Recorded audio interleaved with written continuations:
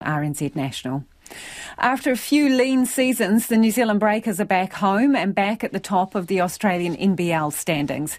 At the halfway point in the season, the Breakers are leading the competition with 10 wins and 3 losses. It is a drastic turnaround from the same point last season, when the basketball club had won just once. Tonight, the Breakers return to Christchurch Arena. Felicity Reid reports. For much of the last few seasons, the Breakers have had to call Australia home. Unable to travel because of COVID, they had to sit up there or miss out entirely. Their form suffered. They lost a record number of home games. Now they're back home. It's been their night. The Breakers are the real deal. Make no mistake about it. New Zealand are a genuine title contender. Coach Mody Maor can take some of the credit for turning the team around and reconnecting with New Zealand talent.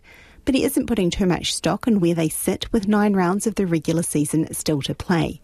He knows they haven't played the same number of games as their opposition, or even played every team in the league yet. Winning is always an intersection of a lot of different things. It's about how you perform as an individual. It's about how a team is performing together. It has to do with technical, tactical, mental, and physical aspects. At the moment, I feel like we are on an upward trend in all of those, and in all of those we are very far away from where we want to be as a finished product. Captain Tom Abercrombie has been in the NBL for 14 seasons. He's seen the good times and the bad. He's won championships and taken the wooden spoon.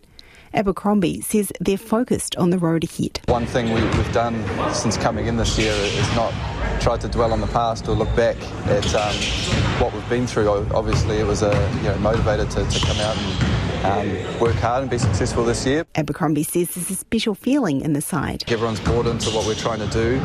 There's a real collective mindset. Everyone's willing to do what it takes to be successful and win, and guys willing to sacrifice. It helps when you can see the results. Former NBA player Jarrell Brantley is a newcomer who is buying in, and the American import says he feels right at home with the Auckland-based club. Everybody from top to bottom in this organization right now, is something special going on here. I know y'all see our wins and losses, but we're able to build something, and so for me it's just been special to be a part of it. Brantley is one of the Breakers' best players this season and a key cog in a trio of imports who are having an impact at both ends of the court. The 26-year-old forward believes as much as he has to offer the Breakers, the club can also make him a better player. The coaches have been challenging me. We've been crafting and working on so much, even more than what you see. I think me being the worker that I am, that's the fun part. I'm able to do so much more, and I want to do so much more. So every day is just a stepping stone. Maor is a tough taskmaster who will keep pushing for perfection, but he also has perspective. What matters is the game against Southeast. What matters is how we defend. What matters is how we compete. All the rest is just noise. Tip-off in the game tonight is at 7:30.